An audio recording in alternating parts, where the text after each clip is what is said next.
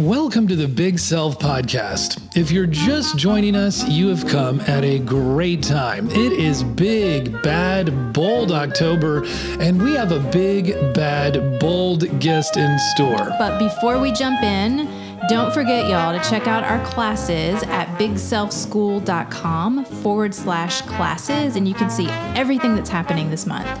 On today's show, we are thrilled to bring you a very special and timely message from our guest, Brian Pennie. After spending years in a cycle of addiction, dealing with his acute anxiety, one day he had a breakthrough. And this led him to develop what he calls a program for life to deal with mental and emotional well-being. And the program, it includes a vast range of tools and strategies that focus on self-awareness, decision-making, and mindset change strategies, as well as tactics to help people to boost their energy, find their life purpose, recognize negative thought patterns, and successfully navigate the relationships in their lives. Implementing this program had an incredible impact on his life. He acquired a publishing deal to write his first book, which recently came out, called Bonus Time. He won several academic awards, including a fully funded PhD scholarship at Trinity College Institute of Neuroscience. And from there, he secured lecturing positions at both Trinity College and University College Dublin, where he now teaches the neuroscience of mindfulness and addiction. You all are in for a treat today. He is going to be bringing us all kinds of insights, the latest cutting edge stuff. Thanks for listening, and let's get started. Brian Pennie, welcome to the show. Thanks for having me, Chad. I'm really looking forward to this one. Brian, we are thrilled to have you here. I've been reading some of your work, excited to get your book, and really excited to jump into this conversation. And I think the message that you talk about and your story is really going to resonate with people. So so thanks for being here. Yeah, I'm delighted to be here. It's really interesting. I'm getting a lot of traction with the story recently, which is kind of surprising. It's even this week or two, I've gotten a lot of emails from people. It's just people in addiction really relate to it, but the story is more about anxiety than anything else. Mm-hmm. So it's an interesting one, you know. Well, and that was my thought too, is that so many people in our audience are going to really resonate with the anxiety that you talk about. And even if addiction isn't the kind of the coping strategy, I think that message will resonate a lot. So yeah. Yeah. Well, and part of your story, Brian, is about how addiction nearly killed you. And then you say, on a fateful day in October, you write, I received a gift. And you write, call it what you will, a perspective shift, an awakening, or simply dumb luck.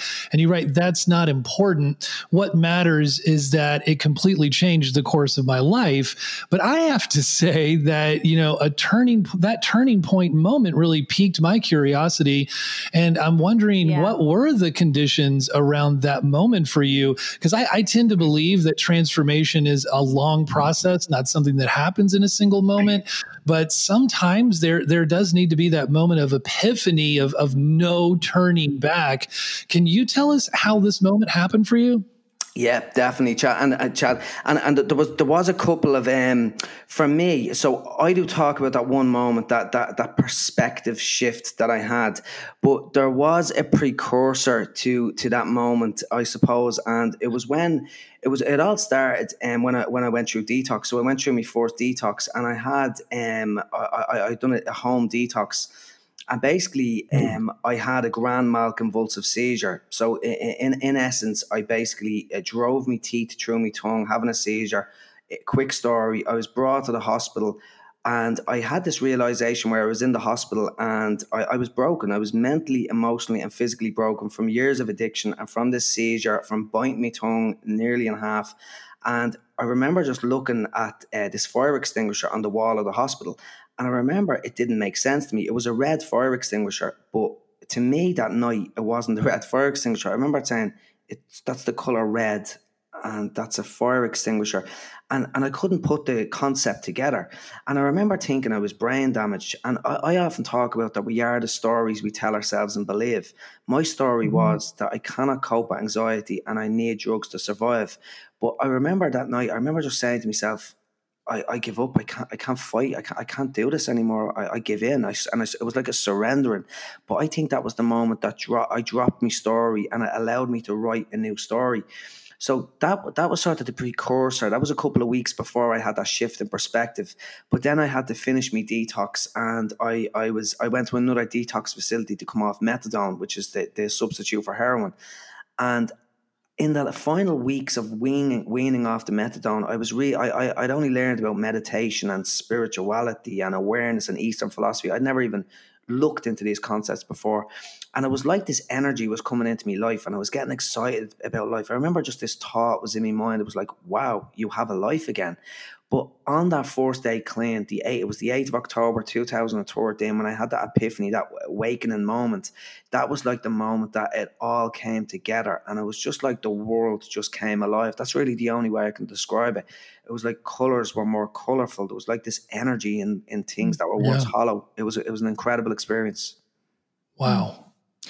So I want to ask you about this, because we're going to move forward and talk about the program that you've created and how that transformed your life. But before we do, I'm really curious about this. So I'm a psychologist. I've practiced therapy for a long time. I don't know if you're familiar with the work. There's a physician in Vancouver, actually, Gabor Mate. Oh, yeah. Mm-hmm. Yeah. Okay. Yeah, I So am, Shelley. oh gosh, so there's a work around addiction and ADD and anxiety, and he talks a lot about having a more kind of compassionate response, and he really takes aim at this whole war on drugs. And his hypothesis is that, and he's worked with addicts, for people with addiction for, decades, and so he has seen this pattern of trauma and loss and disconnection in childhood that he thinks is really the root of addiction, not genetic predisposition. So if you're open and willing, I would love to get your thoughts on that as much as you'd like to share. And I'm especially curious if you had to really reconcile some old wounds before you could move forward with this kind of new thinking and new story that you created. Thanks for bringing this up, Shelley. This is huge for me. It's really huge for me. So in my memoir, I basically open up I start with the story of that with the fire extinguisher as a prologue. But basically, there's a quote that I start the book with as, "Congratulations, you survived the war. Now live with the trauma." Mm-hmm. And it's really powerful for me. So I basically I came into the world from my mother's womb, basically, with a condition known as intestinal malrotation. So in layman's terms, my guts were twisted, and I was misdiagnosed several times. I lost half my birth weight, and it was only when they had realization of what happened, I was given a 5% chance of living. So I was rushed to emergency surgery, and many people are not aware of this. I only became aware of this when I wrote the book and I done research, that it was only up until only in 1985 did they realize that infants experienced pain like normal human beings, and they gave them a general anesthetic for operations. So it was based on weak neurological evidence from the 1940s. So I basically went under the knife, a big operation, without a general anesthetic. Yeah, it's crazy. It's absolutely crazy. 1985, there was some woman found out her child had heart surgery without a general anesthetic. I think you're given a muscle relaxant you wear to stop you squirming, but no general anesthetic. So she had an outcry, and the public, the medical practice was like, "Oh my God, what were we doing?" It was like this huge realization. So I had complications from the operation, and I've done a degree in psychology. I'm doing a PhD in psychology, and my learning has been that from a classical conditioning perspective, I was programmed to view the world and associate the world. Like, I made associations. The world is dangerous. I'm feeling pain in my body. And my trauma, when I talk about this, I'm still healing my trauma. Like, I often find myself rubbing the scar on my belly, even now, 42 years later, from that trauma that I had. So I was never given a general anesthetic. I found one myself when I was 17 years of age, heroin, and I spent the next 18 years using that anesthetic to heal me pain. And it was only when writing my book that, and in about a year ago, I do a bit of inner child work with myself, but I done it on I very loving parents, but there was alcoholism in the family as well. So I remember my parents drink drive, and I had a lot of trauma of waiting at the window for them to come home because I thought they'd crash the car. But I never spoke about my infant self as a baby. I refer to myself as an organism. And when I was chatting to a clinical psychologist over here, she's an amazing person, Alison Keaton, her name is, and she says, you just called your infant self an organism. You're a baby. And it was like the two of us had this realization. I was treated like an organism, so I refer to myself as an organism. So I still, even in the last year, have done work on that, where I hold that little child, visualize that little child, hold him, tell him I'm strong now, I have you now. So I'm still, to answer your question, Shelley, I'm still doing that work. And I think it is so important when it comes to addiction. I think trauma is the core of, I don't know the statistics, but I would reckon over 90% of addictions. Yeah. I think his work has been profound that way. And I think, what I want our audience to hear too is that stress and trauma and anxiety it's often the root of a lot of habits that we kind of fall into to cope and to anesthetize. Like that story you just told, oh my gosh, it almost makes me cry. It's so powerful to think about how many years later you discovered heroin that became your what's the right word? Anesthetist, maybe. You know what I mean? Anesthesia. The drug. There. Okay. Yes. To cope with those those old wounds. And so I think it's a powerful story there. And we'll remind our audience that the book is Bonus Time, and we'll say a little bit more about it and include that in the show notes. So what you're saying, Brian, is leading me to you write about some stuff about like the inner critic and how we talk to ourselves, how we how can we improve our self-talk? I've been writing a little bit about self-compassion, and I've been really struck by like the reality of how we sometimes do talk to ourselves. You're saying that you were referring to yourself almost as like an organism. What are you finding the latest research is saying about how we should talk to ourselves, and for that matter, how we shouldn't? Yeah, it's a huge one for me. Like self-talk, it's something that I'm probably going to base a career around this. I think it's that important for me because I believe we are the stories we tell ourselves and believe. And as I said, my story was I cannot cope with anxiety. I need heroin to survive. My new story today is adversity doesn't stop me. It fuels my ability to thrive. And when I have challenging situations, I find myself leaning in. How can I thrive here? So I'm acting towards my story. And I suppose what got me into psychology, like I wanted to know why I suffered, why my suffering went away, and how I can help other people. And I had this realization when my mind went quiet, it was like anxiety left me. So I was like, right, so what's the relationship between self-talk and emotions? So I dug deep on a theory, like a lot of us know, a lot of people might know acceptance and commitment therapy. So it's a big therapeutic practice out there. But the foundations, the scientific foundations of that therapy is called relational frame theory. And it's a really robust behavioral theory of cognition, language and cognition, which demonstrates that language is a vehicle for emotion. So emotions can literally travel through language. So this was a monster for me. So if we tell ourselves stories like you're not good enough, you have that inner critic kind of voice, and as you send the self-compassion, like the tone of your voice, it might be you're not good enough, you're stupid. Like the tone of that, you wouldn't talk to your friends or your family or anyone like that, but you'll talk to yourself like that. But so if language is a vehicle for emotion, and we have 60,000 thoughts a day is the estimate, most 90% of them are supposedly repetitive. I think they are repetitive. That means these are the stories, the inner critic, the victim story. Like it's going to be having an impact on our emotions, which has an impact on our biology, and it stresses the body and will fuel that anxiety. So I think that's where the science really lies around that. And it's really important to change that self-talk. I think the important part is to first become aware. Like if there's no awareness, you cannot change because you're not aware of it, and you'll just be in them conditioned habitual patterns that you're not going to change. So I think awareness is key, whether it's mindfulness, self-observation, reflective thinking, journaling. There's lots of ways of reflecting on that and becoming aware of these practices. So the awareness is key. But once you become aware of the stories you tell yourself and aware of that inner narrative, that the thinker of who you are, and you realize that, then I think it's important to try to change it. And I think it's observe the tone of your voice, observe how you talk to yourself, and then try to realize what's your primary narrative and what's the words you say. Like, I love trying to reframe my language. Like, if I ever find myself saying, why me? Like, you might get some people, you go out and have your car's punctured, you're in a rush, you say, why does this always happen to me?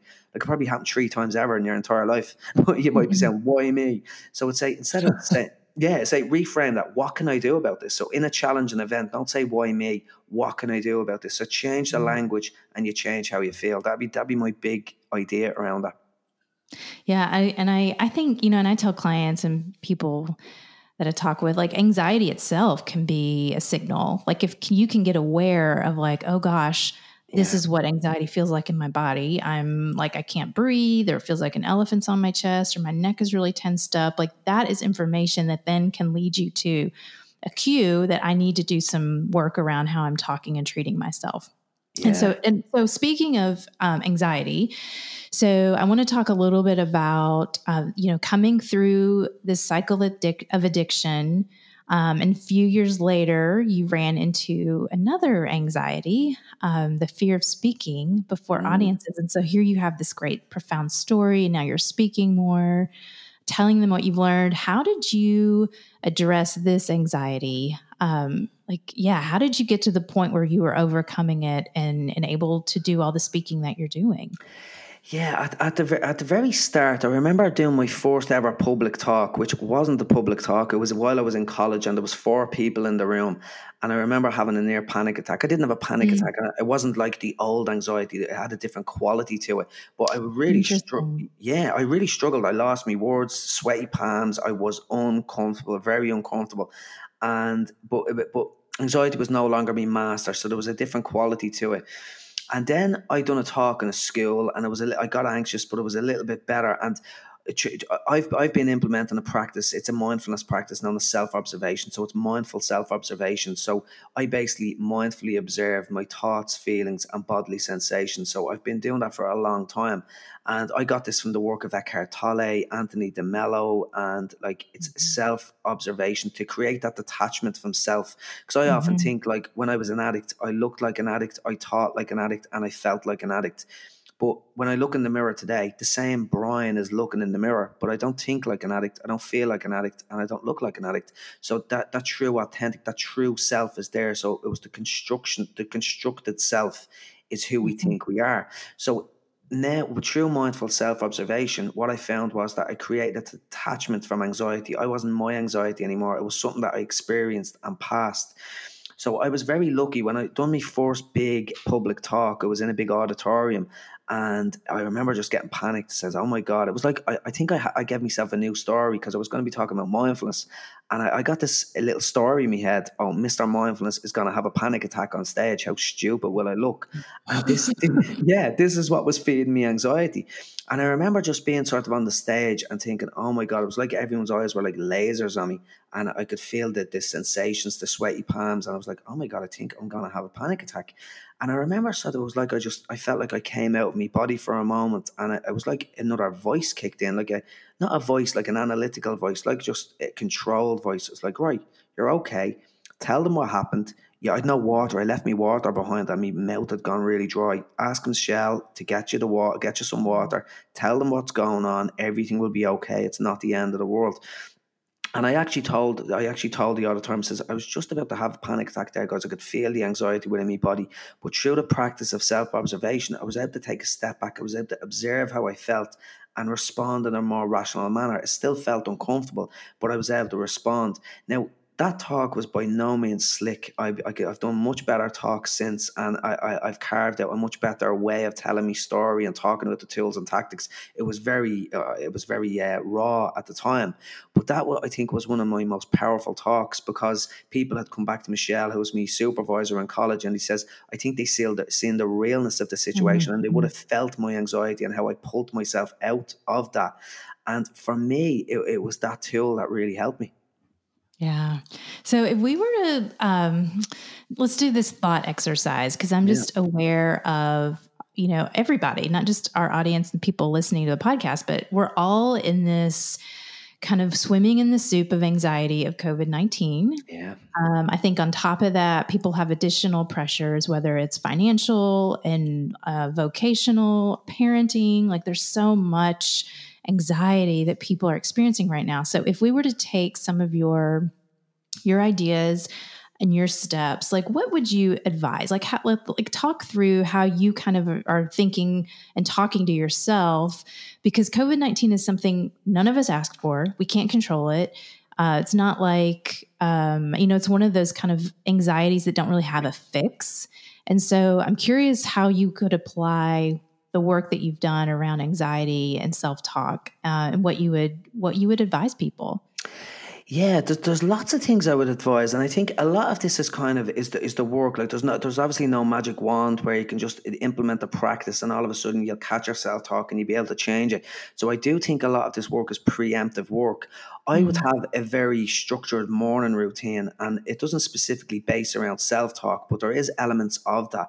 And I have an acronym for my morning routine. It's called MAVIG, MAVIG, and it only takes me from 10 to 16 minutes, depending on that routine.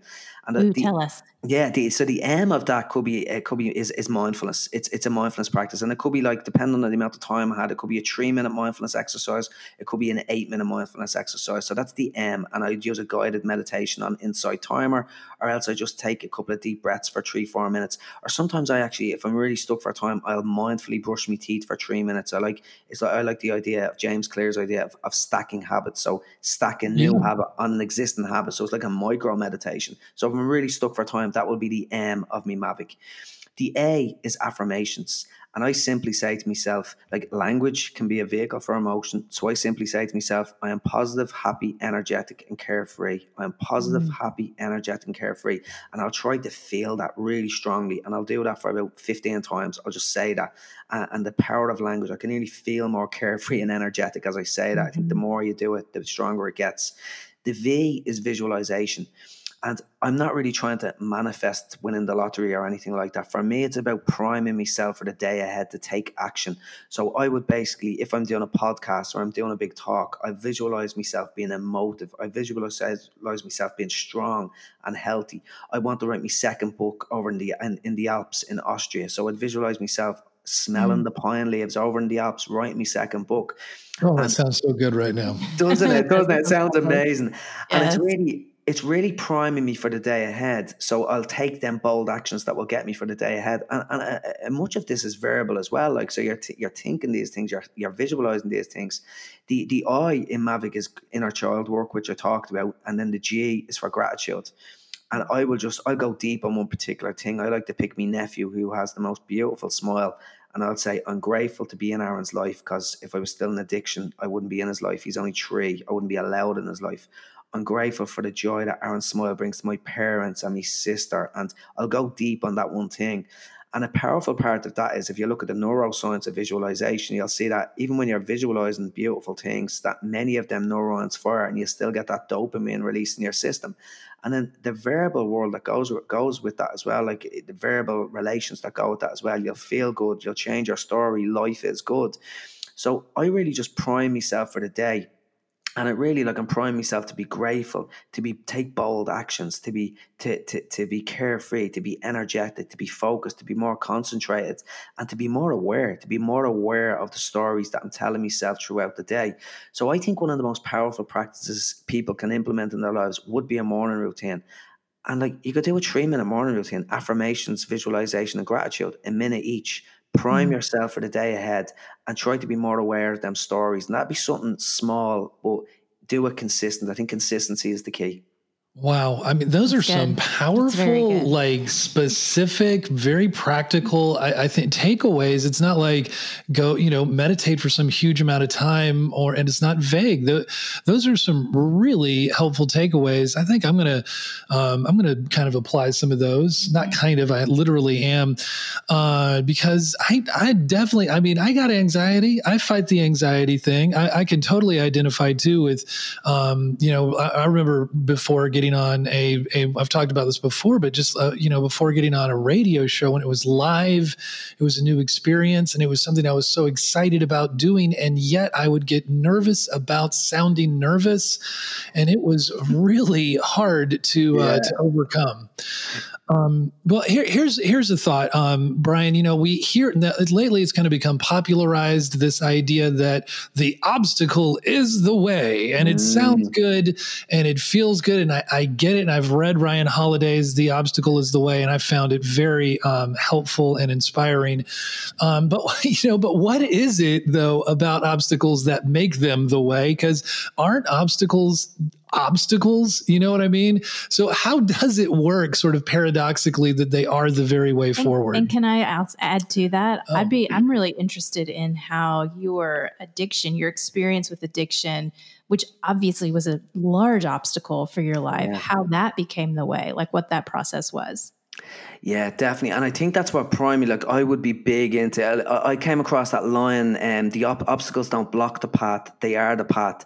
Before I read Ryan Holiday's book, I love Ryan Holiday's book as well. And it's really like, even I think Ray Dalio says it as well, pain plus reflection equals growth. And it's like, to grow, it has to be uncomfortable. It's an unfortunate thing in life. And for me, Shelley, I suppose for me, I often say, like, my addiction has become one of the greatest assets in my life, because it's given me this sense of awareness. It made me look at life through a different lens, to look at life skills, to look at meditation, Eastern philosophy. And I believe I'm a million times happier than I ever could have been, even if I didn't get into addiction. Even if I didn't struggle with anxiety and trauma, I think I could be wrong, but I think I might have been predisposed to egotistical, materialistic lifestyle of unawareness, that sort of typical lifestyle. I think I was naturally self-obsessed or something like that. That's something that I have in my own head. My mom says that about me as a kid. I was a little bit like that. But I think that it's given me a sense of awareness to look at the world through a different lens. And one of those lenses is to look at obstacles as a way forward. And there's another book that I like. It's called by Nassim Taleb. It's called Anti-Fragile. And he talks about systems being anti-fragile. So instead of being fragile, like, fragile things break, resilient things don't crumble under pressure, but they're still taking hits. But if you're anti-fragile, you grow in the face of adversity. So it's like that new story I tell myself: adversity doesn't stop me, it fuels my ability to thrive. So when I look at, like, when negative things come into my life, I look at them as opportunities to grow. So if somebody's being, like, ignorant or being mean to you in some way, like, you could practice your perspective taking skills. Like, maybe they're going through their own struggles, and practice your perspective taking skills, because it's very hard not to be empathetic when you're standing in someone else's shoes. You could practice tolerance, compassion. If you fail on something, you could use it as an opportunity to learn. If you get stuck on a problem, use it as an opportunity to get creative. Like, there's so many obstacles that we face in life, and we can use them as opportunities to take a positive slant on it. Like, even a very small obstacle, it might be queuing up, being in queues. I remember thinking, like, the cheek in me to think I'm too busy to be standing in queues. So I said, I don't stand in queues anymore, I meditate in queues. So it's really just reframing things and flipping them on their head. So that's the lens that I would look through that as. And I suppose I try to be anti-fragile and grow in the face of adversity. Love that. I do too. Anti-Fragile. I'm going to have to check that out. Yeah, check that out. Yeah, it's a great book. Brian, you say, here's a quote. I believe you said this. Tell me if you didn't. Yeah, well. Connection, compassion, patience, and inner peace feel more important than ever. Having fun is still high on the list. It's critical for our well-being. But many of my core values, including ambition, boldness, and even balance, have fallen from their lofty pedestal. So, these values are still important to you. It sounds like their direction has shifted a little bit. So I'm interested in why you kind of reassessed those values and maybe reprioritized boldness and ambition in your life. And also, we're talking about boldness this month at Big Self School. So what value does boldness still have for you, and ambition, and, like, really going after those big dreams and goals that you have for yourself? Yeah, I love that idea. I can't remember where I said it. It could have been a blog or a podcast. I'm not too sure, but I definitely did say that. It Yeah, was you real. wrote that actually pretty recently. I got that from one of your Yeah, articles. it was Yeah, it. Yeah, yeah, you yeah. really did. You really said that. He did say that. Yeah, I did. I definitely did. And for me, so I have a decision-making framework for me life that's actually, it was life-changing for me. And it comes from this idea from the Great Britain rowing team in the 2000 Olympics. And they asked themselves, will it make the boat go faster? So for every decision that they had to make, they asked themselves, will it make our boat go faster? If it did, they said yes. If it didn't, they said no. So I love the simplicity of this idea, and clarity is a huge value of mine. I says that will give me clarity over my decisions. So I developed a metaphorical boat for myself that was my purpose, values, and goals. So my goals before, like this came about the change in values through COVID-19. So pre-COVID-19, my goals were my PhD, my book, and my speaking career. My values were industry, boldness, accountability, stillness, compassion. I had a couple of core values, and my purpose was showing people that change is possible. But what I noticed when COVID-19 kicked in, my goals changed. My number one goal was self-care for me and my loved ones. My second goal was reaching out, doing my speaking gigs online to help other people with the tools and tactics that I had. So they were my two core goals. But that's when I realized that my values shifted as well. All of a sudden, being bold and reaching out to CEOs like I sort of in 2017, I sent cold emails to the leading CEOs and leading figures, I suppose, in Ireland. And I got a tremendous feedback from them, them cold emails, and it launched the speaking career that I have today. So I was bold in that. I'm very bold in my actions of asking for things, of taking a risk, taking a chance. So that's where boldness was really, really important for me. But all of a sudden, in the midst of COVID-19, I found that boldness wasn't serving me as much. It being industrious and focusing on my work wasn't serving me as much. There's still important values, but when everyone was struggling, they weren't as important. So what I found was that an ability to be patient, to be flexible, connection, compassion, these values were elevated. So it was like really the rudder of my boat really just changed direction for a couple of months. But what I found is now I think flexibility is a huge core value of mine, and it was already. It just helped me to bring it into awareness of how important it was in my life. Like I still love being bold, I still love being industrious, but it just gave me a sense of being flexible, and it's given me this other idea with this metaphor that every now and then I might have to change direction of the rudder of my boat. I have a lot of values. You can't be aligned with your values all the time, but it allows me to align with the right values at the right time to make the right decisions. So, because one of the things that comes up in conversations a lot with our community is this clarity that you talked about. So Yeah. this idea that, okay, I want to be bold. I want to go after what I want to, however I want to impact the world and do this big work, but I don't know what it is. I don't know. Yeah. And so like, how did you get that deeper sense of clarity?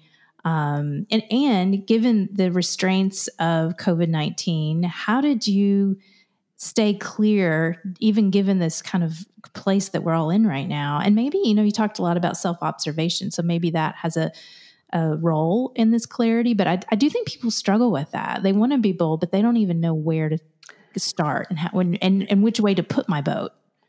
Yeah, definitely. And I think that really comes down to passion and purpose, doesn't it? Like, what's your purpose? What's your why? I think that's the great thing. Like, I love Simon Sinek's book. I think Find Your Why or Ask Me. Oh, yeah. Yeah, it's a great book. And there, for me, like, it's a couple of questions that I'd ask my clients, especially. I would say, like, what gives you fire in your belly? Like when I'm talking about life skills, when I'm talking about these tactics and tools for life and self-observation and doing podcasts like this, like I come alive, I can feel that fire in my belly. I love this stuff. So I often ask people is, what gives you that fire in your belly? And people struggle with that. Like it's a hard question. So another way to ask is what lit you up when you were a kid? What did you do as a young person? Like, cause sometimes we're programmed by the world to stop being playful, to stop chasing the things that kids want. But maybe you're supposed to be an artist. Maybe you're supposed to work in a forest. Like, but these things now you have to go for a job as an accountant. You have to do something sensible. But I think kids are sort of programmed into going down the safe route, and we lose touch with the things that give us the fire in our belly. And I think once you have that fire in your belly and you have that clarity around what lights you up inside, then you can be bold about that. It was really funny when I was got clean. My family wanted me to go back to a normal job, whatever the normal job was. But I just knew, no, I need to go to college. My heart was screaming, my gut was screaming loud and clear. Follow your passion. And it was only there's a great line by Paulo Coelho. It's like, I'm going to butcher the line now, but it's don't give in to your fears, because only then can you talk to your heart. And like, I was afraid of taking that risk. It was even when I went to college, I got a big scholarship to do my PhD. But it was like for 76,000 euros. Like, it was a big scholarship, but they wanted me to do a coding scholarship. I was going to be sitting in the room for 2 years. And I remember thinking, this does not make my boat go faster. And I rejected the scholarship on the basis of that. I remember describing it to my professor, telling him about my metaphorical boat. He thought I had 10 heads. But what came of that was, like, I was willing to follow my passion because I couldn't do something that didn't light that fire in my belly. But he actually said to me, look, you do a PhD that serves you well. So I ended up doing a mindfulness PhD in the Rutland Centre, which is like the Betty Ford Clinic of Ireland. And we done a beautiful study for my PhD, something that inspired me, something that lit that fire in my belly. And I was bold about taking them actions, and I got the scholarship on the basis of that anyway. But I think it's that clarity, and it's around following your values. I think defining your values is really important as well. And a lot of people have struggled with that as well. So a good way of trying to figure out what your values are is, like, ask yourself, if you went to your own funeral, what would you want your friends and your family to say about you? He was loyal, he was kind, he was bold, he was ambitious. What would you like them to say about you? And that might give you a sense of shift in perspective to see what your values are. Or another way is to invert that, like, what frustrates you, what makes you angry, because the opposite of that might be something that you value. So getting to know your values, I think, is really important as well. I would want them to say he could maintain a spreadsheet really well. Yeah. I will not be saying that at your funeral. That's not true. That's actually true. It's not true. Organized. Stuff, man. I think boldness comes, like, yes, and we talked about this on another podcast. Like, boldness, it almost is like clarity doesn't necessarily come from boldness, but I think sometimes we just have to act. Like, then the clarity comes. You know, it's like, just start experimenting. Just start, ruminating isn't enough. Sometimes we have to get out there and we have to start, like, acting and being bold and doing things and facing fears and putting ourselves in situations where we do have to confront those things. But what I love about what Brian is saying too is, like, our beginning point a lot of times when we're trying to help people get clarity on what they want to do is to begin with kind of a value alignment. Yeah, we do. We talk about that a lot. Core values. What are the 3 values that you hold that if you no longer have them, you would not resemble yourself? And that does get people thinking. I love your questions that you've posed too. Those are good. Yeah, I love that question. Can you say that again, Shelley? I love that last thing you said. Yeah, so talking about, I always have people come up with like 2 or 3 because people want to come up with like my 10 core values. I'm like, no, those aren't core values. But the values that you hold so dear that if you no longer have them, you would not resemble yourself. Oh, I love that. I love that line. Yeah. Who you are. Yeah, I'll be robbing that. I'll let them know it came from you. Yes, that true self. Brian, we are so appreciative of your time. Thanks for making some, but we want to celebrate you. We want people to be able to find you. So we know it's at brianpennie.com. You've got your memoir, Bonus Time, has been released. Where can they grab a copy? Tell them how to get in touch with you.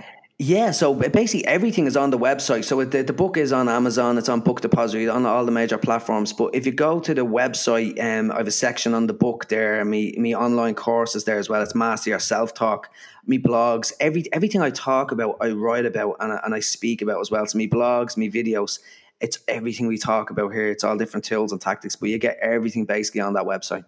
Great. And we'll link all of that in the show notes so people can just easily find you. Yeah, this has been just pure joy talking to you. Same. I've had an absolute blast. Like, I'm energized. I'm ready for more now. And I didn't. Right. Yeah. So please don't be a stranger. We're going to follow you and your work and hopefully, get to do something fun again together soon.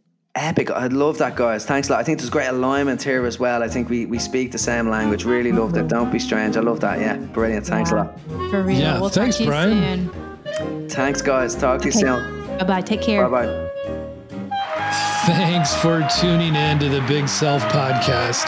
At the Big Self School, we know you want to connect with the world in a way that's meaningful and get rid of that feeling that life is just passing you by without you having anything to show for it.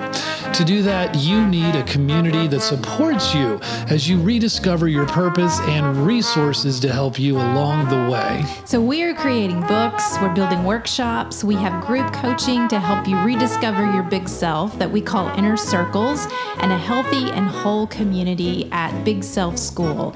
So check out our 2-hour virtual classes on how to build resiliency, how to discover what you really want, how to like yourself more, and how to find calm. I need that one.